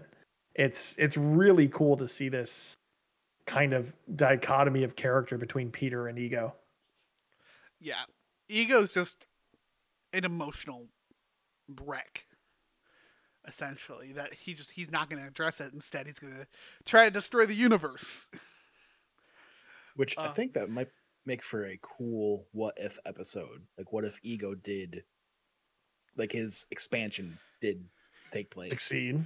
Yeah. Well, we Yeah. got about 5 seconds of it. Didn't someone commit? Oh no, it was T'Challa. Star-Lord comes in, but like, nah, we ain't got none of this going on this planet. Yeah. Which, and shout out to What If. If you haven't already, go back and listen to our previous episodes where we gush about every single episode of What If here on Disney Plus Us, because that was a fun time. It just absolutely tear the Killmonger episode apart. Yeah, but the T'Challa episode's really good. Yeah. Yeah, true. At this point, yeah, Ego reveals to Peter that he killed his mom. Peter, realizing this, shoots the ever-living shit out of him. And we get our first glimpse of many of really, really, really creepy looking Ego. Like something out of a horror movie, freaky. We're going to get to it later, but when he like literally rebuilds himself from like the energy going between muscles into the bones, into the muscles, into the skin is disgusting. It's funny though, because he doesn't have to do it, which again, tapping into this thing about Ego being too human for his own good, he's undone by the humanity that he's adopted from being on Earth, because he doesn't need this form to fight them. He's literally the planet. He'd just be like, I'm just gonna clench my ass a little bit. The whole planet will go, and they're all dead. Could you say he has a massive ego? Well, this is the last time you'll hear me on this show. If you want to catch me in other places, now go on. Yeah, he blows him up. He gets mad and just starts to use him as a battery. They at this point, I think this is when Rocket just crashes a ship into Ego. Yeah, that mining ship that they used in Bank Heist. Yeah. They crash the ship into Ego. Oh yeah, also this time, Rocket, Yondu, and Kraglin jumped 700 jump points to get into some really funny CG. And also our Stan Lee cameo with the Watchers. Where the hell were those Watchers and What If? Like, dude didn't need to be alone, but it's like, nah, I got this, guys. You just go take a 5, and I'll keep the universe in. Oh shit, there's Ultron. I don't know, man. Maybe they were the 616 or not. That's not 616. Whatever MCU is, Watchers. 19800 or no, 19999 or something. Something like that. It's the universe numbers are weird. Earth number. Earth 199999. I got it. Yeah, it's a lot of nines. And it's how you knew that Mysterio was full of shit in Spider-Man Far From Home. What is I'm trying to remember the name of the universe. But there's there's a Marvel universe where everybody is Uncle Ben. They call it the Uncle Beniverse. And I'm not kidding. Literally everyone is just a form of Uncle Ben. It is hilarious. Yes, this is a thing that exists. I don't know how to feel about that.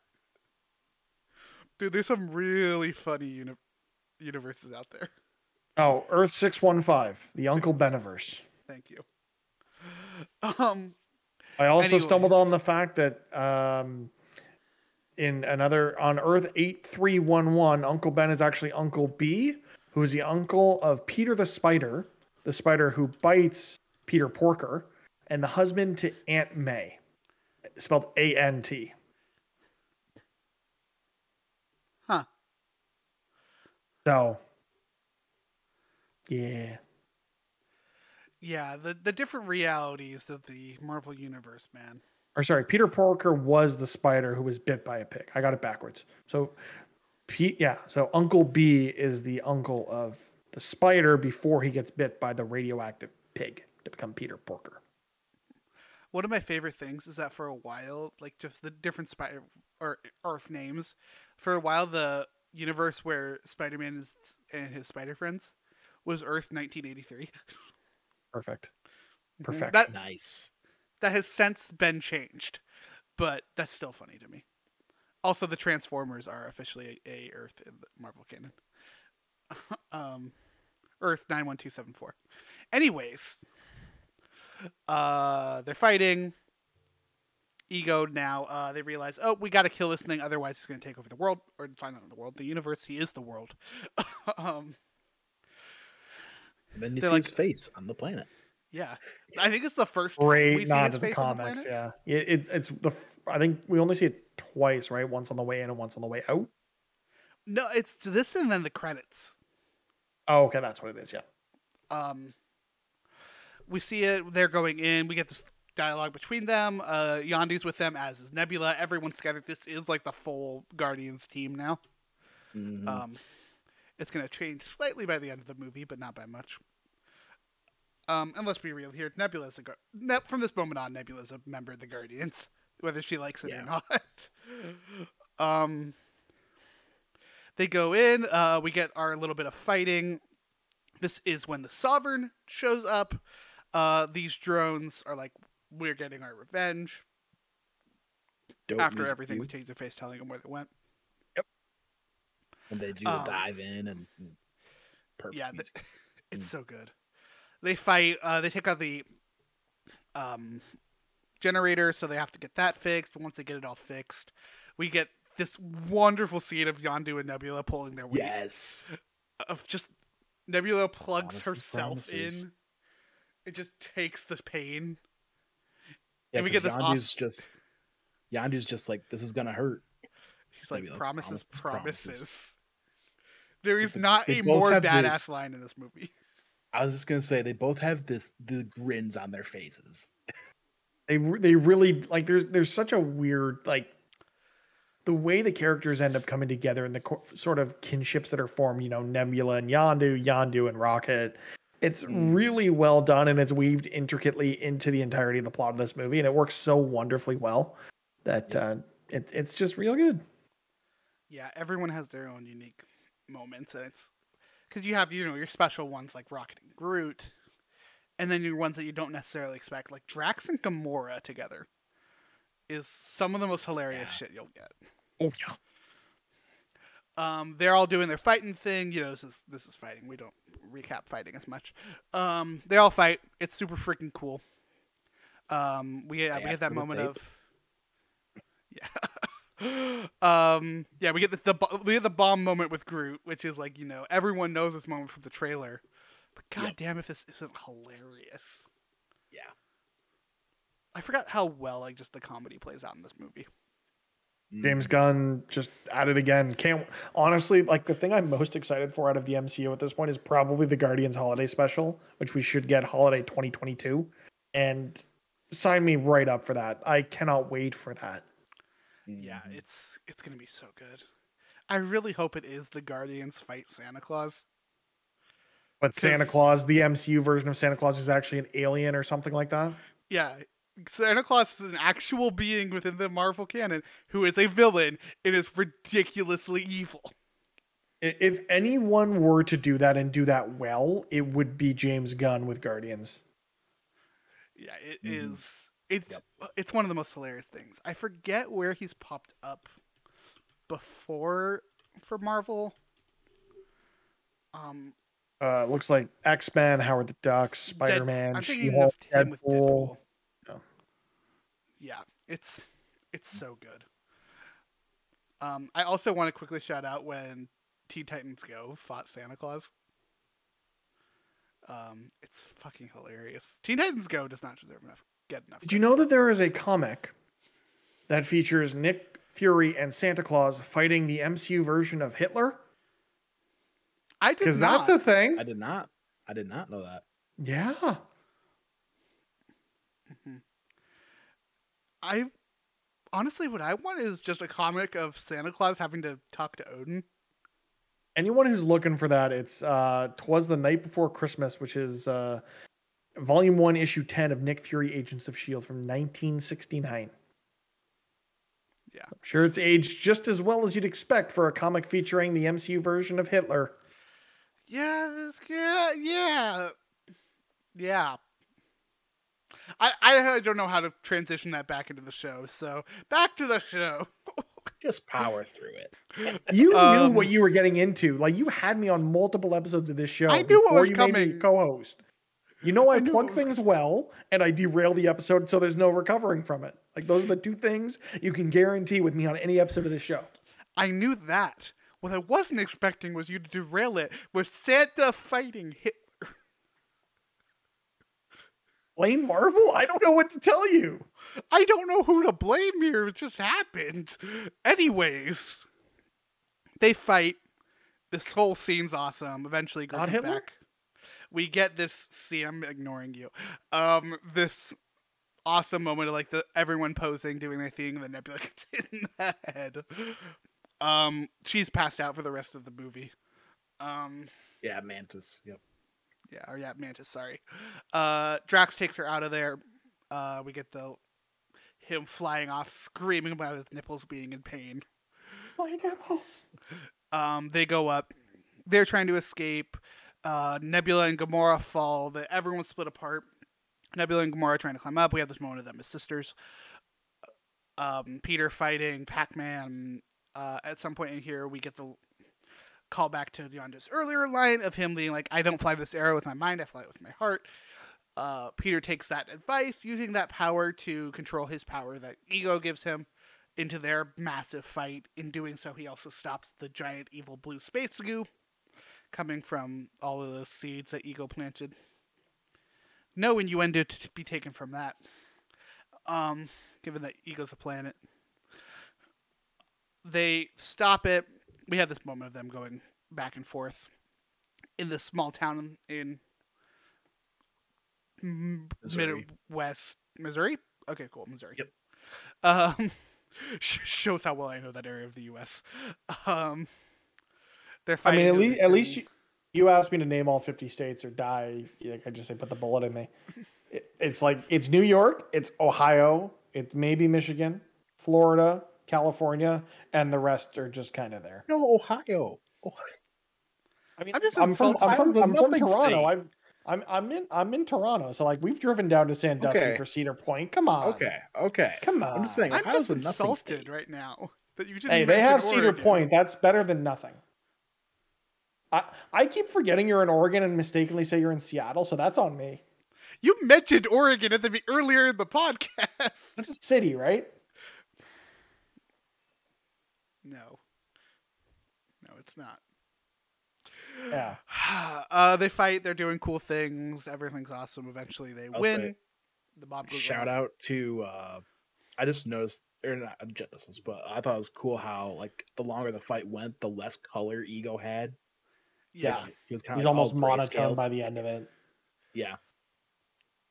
The bomb goes off and they win. Rocket. We only have two. Go save the twig. Peter has to make this moment. Oh, we also had the iconic Mary Poppins thing earlier. I forgot to mention that. Poppins, yo. Yep. And the internet still running with that to this day. I don't blame him. It's great. No, it's great. Yeah. It literally just came up on my TikTok the other day. I was like, God damn, it's so good. They knew you had. What it was TikTok heard you talking with me and with Al about having to record this episode and immediately presented you with Guardians 2 content. The same way where I was talking with my mother earlier about going to Disneyland and she was presented with a Disneyland ad on Instagram. TikTok's algorithm works slightly differently, but I mean, they all do. It's creepier when you know how they actually work. yeah, I've been. They're not listening to you. It's worse. It's so much worse. I was just gonna say, because there's been times where I don't like search anything, but I listen to a podcast where they talk about something and I see ads for it. I'm like, Yep. So the problem is, the real problem is, okay, we're going to tangent this into Griffin and Mitch explain software. They're not listening to you, but the algorithms are smart enough to know what content you're consuming, what other people are searching after or during listening to that content, and then target you with the same content they were looking for based on your shared interest in that podcast. It's real bad that it's that good at predicting what you would want to see or what you're listening to based on what other people are doing in those same social circles. The interesting thing with TikTok is it takes that and applies it literally on a content scale. My wife and I get the same TikToks in our feeds. I will send her something. She's like, yeah, I saw that this morning. because it's Mhm. it's so granular in terms of like, okay, you guys are sending stuff to each other that contain these tags or whatever that will present that content to both of you because you're both going to enjoy it. It's creepy as hell. Yeah, It's like funny, like I Mitch, literally one of just had that moment with someone today when I sent them a Minions TikTok. Yeah, and mine was talking about Disneyland with my mom. She's sitting there and gets a Disneyland ad on Instagram. well, yeah, like Mitch, like literally the one that you sent me. I've been seeing those like Yep. 616 and MCU. You're welcome. That guy is Yeah. that guy's Well, no, I filled saw- my TikTok feed at this point. Well, Wait, that's which the thing. guy? I've Oh, did I not? I don't know if you see, the problem is when I go to send DMs in TikTok, Griffin isn't one of the ones that comes up. So like Al gets all of mine and Griffin gets nothing. Yeah. Does Griffin Well, that's the quietly thing, though. have Mitch blocked on TikTok? 100%. that's the thing though, Mitch. I have some people I blocked because have- I'm like, I don't need my family seeing what I post here. Fair enough. But I've been No, you seeing weren't, those by the way. before you sent those to me. Yeah. Yeah. Because we have, it's similar Twitter circles, and Marvel, they know that yeah. your Twitter circle is this. You Yup. interact with these tweets, so then they present you with content that those people are liking. The idea of things being an echo chamber, Mhm. like no one talking about the fact that the Peppa Pig game came out, was really good apparently for kids. We're not hearing that because you don't really have people in those spheres talking about those things, or Yep. the annual sports games, because it's very much an echo chamber. But that's getting into games, and we're here to talk about Guardians Volume 2, not No, Guardians. we're now here to talk about Peppa Pig. We're not talking. That's next week's show. You know what? I have heard from our guest of ours, Court, that Bluey is supposed to be very good, and apparently that is on Disney Plus, and I did not know that. So Yeah, it's great. Also, you know what else is on Disney Plus? Roly Poly Oly. Great going back to Roly Poly Oly, by the Okay. way. Anyways, no, they no, fight. no. They win. One second, because I was having this conversation earlier. Are we going to do a bunch of holiday themed episodes? Probably one or two. Because with the Fox acquisition by Disney in regions that have the Star banner, the entirety of the Die Hard series is on Disney Plus. If we do not do a Christmas themed episode about Die Hard, you may not have a co-host in 2022. Well, shit. An ultimatum has been placed. That forces us Is to Die go Hard into... a Christmas movie? That not only does that, but forces us to go into Star content. We will It's going to discuss happen this later. eventually. It We will discuss. happen. All right. Okay, I need to finish this movie. We're so Guardians, close. yes. Guardians. We're like an hour and a half into this podcast. We are so close. It blows up. We get the death of Yondu. It's very sad. We get he may have been your father, but he wasn't your daddy. We get all of this wonderful character moments between Yondu and Star-Lord at the end of this. We get the funeral scene. Easily amazing. I mean, we've kind of talked about this already. Yep. Then the movie, we get that really great line from Rocket of like, they didn't leave him, even though he was a jerk, even though he's mean. He yelled at them, Yep. and he stole batteries he didn't need, and Yeah. all of it just clicks for Peter at that moment. Mhm. And I love that, like the ending of this, it's just on Rocket crying. Yeah. It's kind of perfect. Which I can't wait to see how they explore some of that. Like again, like I want to see more of Rocket and more of Mantis in Guardians Volume 3 and in the holiday special, just to see where their characters are at after one loses ego and her sense of being, and the other loses Yondu, who is his parallel. Like I think by the end of Volume 3, Rocket and Drax are probably dead. Yeah, or gone in some way. Because like we know that Dave Bautista's done after Volume 3. Yeah, I don't blame them. Disney's been doing some shady stuff the last couple of years. Also, that's a hard character to play. The older you get. I mean, look at what Dwayne Johnson's doing with Black Adam. I mean, it's impressive what he's doing, but will he do this for more than one film, given that DC is a truck on garbage truck on fire? Dwayne The Rock Johnson, though. He is inhuman. What he can do. Well, is I think not- his secret is he doesn't sleep. Like the man is just go all the time. And he's even more ripped for Black Adam. At what, He's the 40, 43-ish, I want to say? It's just not fair, man. It's just not fair. Well, the thing is, he tries, and I look like this. So he is 49 years old. doing How that Black the Adam hell? shit. Yeah, if I look half as good as he does at 49, I think I will die Not a even happy half. man. If I look 1% as good as he does, yeah, Bringing it back. I would I take. want- Yeah, if I could look 1% that good now, I'd be happy. Okay, bringing it back because there's like two more things I want to talk about here. You're welcome. We get that awesome like exchanging of gifts between Kraglin and Peter. Kraglin gives him the Zune, and Peter gives him the. Dude, oh my! 300 If the Zune songs. does not make a comeback, or it's like, yeah, I upgraded from a Zune to an iPod, and it's like an iPod Nano, I would die. I would die. I would legitimately die because it's. And then we get like the reason this ending is so fucking heartbreaking is just that music choice of father and son. yes. Like Yeah. there are moments where like in Guardians where the music is just unfair and how powerful it is. This Just is the that un- scene. And just the understanding too that this is one of, if not the first song he listens to on the final gift he gets from the paternal figure he's had his entire life, and the first, like, knowing that was all curated by Yondu, who went in and made sure the songs were there that he would like, and the first one he pulls up is Father and Son. It breaks my heart. Well, here's every the thing. time. Here's the thing about it. He looks for the song. Yeah. Like he goes to the artist and chooses that song specifically. Well, and Yondu knew enough to put it on there, which is just another, like, it's It's so whew. Like I watched this movie and I listened to that song, and I mean, we all have to eventually deal with the inevitability of, you know, parents passing away, and like this song just makes me think of like my relationship with my dad and where I'll, like, what state of mind I'll be in when the worst happens, and it's just it hits me a weird way every time. Like, I've got goosebumps right now just thinking of it. It's such a powerful song, and the use of it here just to convey that relationship is it's beautiful. Mm-hmm. Then that with like the fireworks going off, and this is not a sad funeral. This is a celebration. It's sad to a point until we realize that all the other Ravagers have gathered, realizing what Yondu did for Peter and the inevitability of, like, he inevitably, you know, did the right thing in his own shitty way because he's a bad person. It's really good. And then we have our post-credit scenes that we all talked about, and that is the end of Guardians of the Galaxy Volume 2. Followed by 5 post-credit scenes, which we can get into later. Or already got We into, already so we got don't have to into. worry Yeah, about we already did. Yep.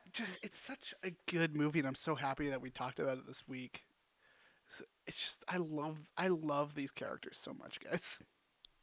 Yeah. James Gunn made us care about these characters. No, the thing is, with the first Guardians movie, there's so much apprehension. This was the first Marvel, like, MCU film where people didn't really know what was going on. Like, these aren't characters people are familiar with. It's unknown. People don't know what to do. And it gave me more confidence going into this week with Eternals of, this is a property I know next to nothing about. I've tried to read the Neil Gaiman omnibus of this so many times, and I just fall out of it, that I cannot wait to see what the MCU can do with this new team that we don't know very much about, the same way it was done with Guardians way back with James Gunn in the first one and then elevated in the second. So it's actually, like, it ties in well with the game and the fact that just came out, Griffin. And I know that's the reason why we originally asked Alec to come on, and I'm so glad you were able to join us for this. But the fact we're going to watch this, and this week we're going to watch and talk about Eternals, presumably, the timing couldn't be any better. Yeah. And, like, even kind of along with that with, like, just the characters that you don't know, like Shang-Chi, like, knew nothing about him. And now he's going to be a staple in the MCU. It's a good thing you didn't know anything about him, because that character has nothing to do with what that character is like in the comics. Don't go looking into it. It's real racist. It's real bad. His original father in the comics is Fu Manchu. Yeah. So if that sets the Just tone look for the way at that character was originated, that just about sums it up.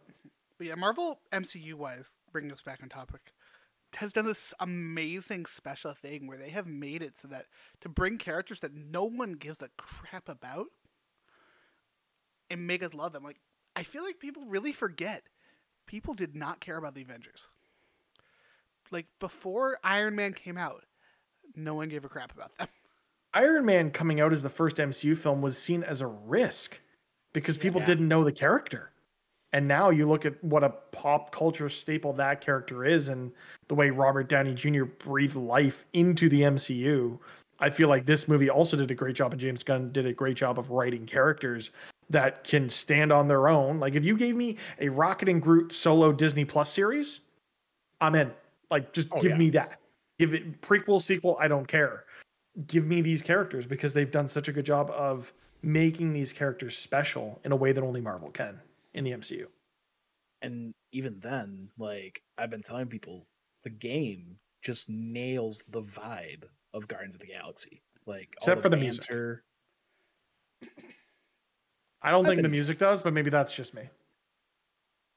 Yeah, I think I'm just more talking about like between the character relationships, like the banter. Yeah. Like, it just nails that. not to mention, like, I think the game has my favorite version of some of these characters. Like, the game easily has my favorite versions of Drax and Gamora. And like, Yeah. Peter, I'm starting to really love. Hate Rocket. I'm excited to see what they Rocket do so with much. that character in a sequel. I feel like they did a great job of setting up these characters in this game for this release. But I think if the sequel does what the movies did and delves into his origin, his relationship with his father in a way that the movies did, I think that could be a really interesting way to go with it.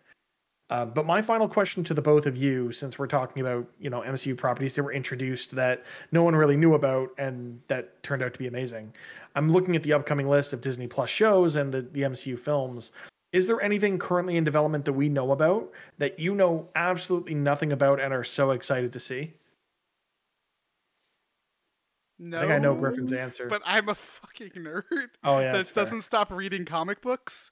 But I will shout out, like, of course, I'm super excited for Hawkeye. I'm super excited for Miss Marvel, especially. Although wildly concerned about Miss Marvel, and some of the power set stuff that they're doing. Although, admittedly, her initial powers are really hard to do in a live action standpoint. Look at the Fantastic Four films as a reason why that doesn't really work in live action. It's I see the reasons why they're doing it, and I have my concerns, but we'll see. Plus, there's the whole Inhumans relationship there. Fine, she's Canadian, the actress playing Miss Marvel, so it's going to turn out just as well as the other Canadian-led properties like Shang-Chi. So, but as far as to your question, it's She-Hulk. Yeah, that's a good one. Oh, yeah. Yeah. Like, I know She-Hulk, and I know her relatively well in her context within other characters, and her transition into being the main Hulk in Marvel Comics over the past 5-6 years. I don't know. Marvel Comics coming out monthly makes things weird as far as timelines are concerned. But I know her in that context. I don't know her too well on the lawyer side. Like, I've read it, but I don't know her that well. So I'm really excited for that. Alec, anything for you stand out as something you don't really know anything about and are excited to see what Marvel does with it? Yeah, for me, the first thing that came to mind was Moon Knight. Just because the only context I really have for Moon Knight is playing him in the original Ultimate Alliance game. Oh, hell yeah. Oh my god, that one for me, Oscar Isaac in that role. Some of the things they could set up with that. I mean, knowing we're going to get Blade, knowing the character's history with the Defenders. I wonder if it's not She-Hulk where we see Daredevil, but maybe it's here with a reimagining of Charlie. If they don't keep like the one good thing to come out of the Netflix show was Charlie Cox as Daredevil and Vincent D'Onofrio as Kingpin. So if they don't keep those things as a staple in the MCU incarnation of these characters, I'd be very upset. That being said, I think for me, the one that I know nothing about that I'm super excited for is Armor Wars. Because we know Don Cheadle's in it, and we know literally nothing else. It has no basis in comics. I think Justin Hammer, maybe? Justin we Hammer have our so rumors bad. of, like, Justin Hammer might be in there. Like, it's a foregone conclusion that Riri Williams will be in it. Yeah, well, I think her series is supposed to debut around the same time. Like, it'll be interesting to see. Rescue. Well, Riri Williams is going to show up in Black Panther 2, I thought was the rumor. That is confirmed. That's not a rumor. It's confirmed? Okay. And then the other one for me that stands out is Echo. I know nothing about the character of Echo, and we're going to see her in Hawkeye, and then we're going to get a standalone series. I am so nothing. excited for you to meet this character. I cannot wait. I cannot wait to see what Marvel does with some of these characters I know nothing about. But Griffin, I'll throw it back to you to wrap her up. Yeah, I want to just quickly go on a rant about Echo. Like, I'm super excited because we're finally getting some really interesting stuff with Hawkeye. Like, Hawkeye's canonically deaf. So is Echo. We're gonna get some really cool stuff with these characters in the future. And as far as characters we've already seen that I'm really excited for their character development, I need to shout out Yelena. These are characters that we are going to see, and we've never seen these characters like this before. Yelena has always been a villain. She's had her anti-hero moments, and then there's just everything with the Thunderbolts, which is just a huge mess as terms of stories go. But very good. Go read Thunderbolts. I'm just excited. Marvel content is so fun and so good. But we'll be talking more about that. Like Mitch said earlier, we're going to do an episode on Eternals. We're getting Hawkeye this month. Yeah. That's like 3 weeks away, Griffin. We've got Disney Plus Day, and then like the week after Hawkeye starts. Mitch, I need you to stop reminding me about how stressful the show's about to be next month. I'm so excited. See, I have that week off too, so I'm gonna be able to watch those episodes like first thing in the morning and not get spoiled. I do that anyway. I just start work late. It's fine. See, I'm gonna do that. See, I don't have that. I'm on the West Coast, so I watch them at midnight. Griffin. I hate you. I can't stay up till 3 a.m. I'm not young. Exactly. I'm not a young whippersnapper anymore. 3 a.m. is. I have to work. Yeah. So I work 9 to 5.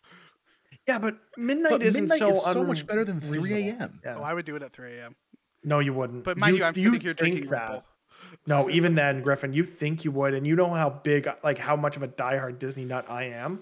I stayed up till 3 a.m. I think it was the finale of Falcon and Winter Soldier, just because I couldn't sleep for some reason. But there has never been a time where I've said, okay, I need to stay up for this to premiere, because I'm an adult with responsibilities and sleep is important, and it's getting late, so wrap it up, Griffin. I will make you stay up late until I eternity. know. No, this is the end of the show. Al, thanks for joining us today. Where can people find you, keep up with you, and all the awesome stuff you do? Yeah, you can keep up with me over on Twitter at albob875. And then if you want to keep up with all the I can follow that at bio.link/shared screens. We're actually premiering, at the time of recording, our new show Origins, which is completely made by me. The first show that's actually it was like my show idea. I'm normally like the producer, editor, guy in the chair kind of person. So having my own show is actually really cool. Really looking forward to people seeing that. So, when's that going up? Tomorrow. Tomorrow? Okay. So that will be out by the time this is out. So everyone go watch that. I'm assuming YouTube? Yes, YouTube. That's actually going to be a show. It's in 10-15 minute video. One of the only things that's not going to be on audio podcast services, but pretty much everything else we make is on podcast services. And Mitch, because we're at the point of plugs, where can people find us? You can find us all over the internet at D+Us on Twitter. If you have anything you want to see on the show, if you want to come on the show and join us just like Alec did this week, be sure to drop us a DM. You can find me at Mr. Mitch George. You can find Griffin at Griffy Dpad, GRIFFIDPAD, and I am MR Mitch George all over the internet, or MitchGeorge.com. And remember, folks, if you've enjoyed the podcast today, please subscribe to the show, rate us on iTunes, tell your friends, tell your grandmother, and maybe we'll do something like some of the older Disney content, like, I don't know, like How to Train Your Dog or something. I don't the know. Stuff without the content warnings, for sure. Yeah. Whatever that movie was about that squirrel, we'll talk about that. We're talking about Doug Days again? No, there's I think it's called The Secret Life of Perry. I'd rather just watch Doug Days again, to be perfectly honest, or Phineas and Ferb if we're talking Perry. I can feel the judgment right now from Al. He's like me. It's late on the East Coast. Sunday We gotta get to night. sleep. Yeah. Yeah. So I will wrap this up by saying thank you very much for listening. If we've made your day a little bit better, that this podcast has achieved its goal. And I know it just sounds like a rigmarole, folks, but I truly do mean that from the bottom of my heart. He does. It's kind of unnerving at times when he brings it up, just in everyday speak. Yeah. Look, I talk in a rigmarole. That's just me. That's the kind of my thing. I'm actually slowing down from my normal speed of talk. So that's all we've got for this week. Thank you very much for listening. And until next time, have a magical day.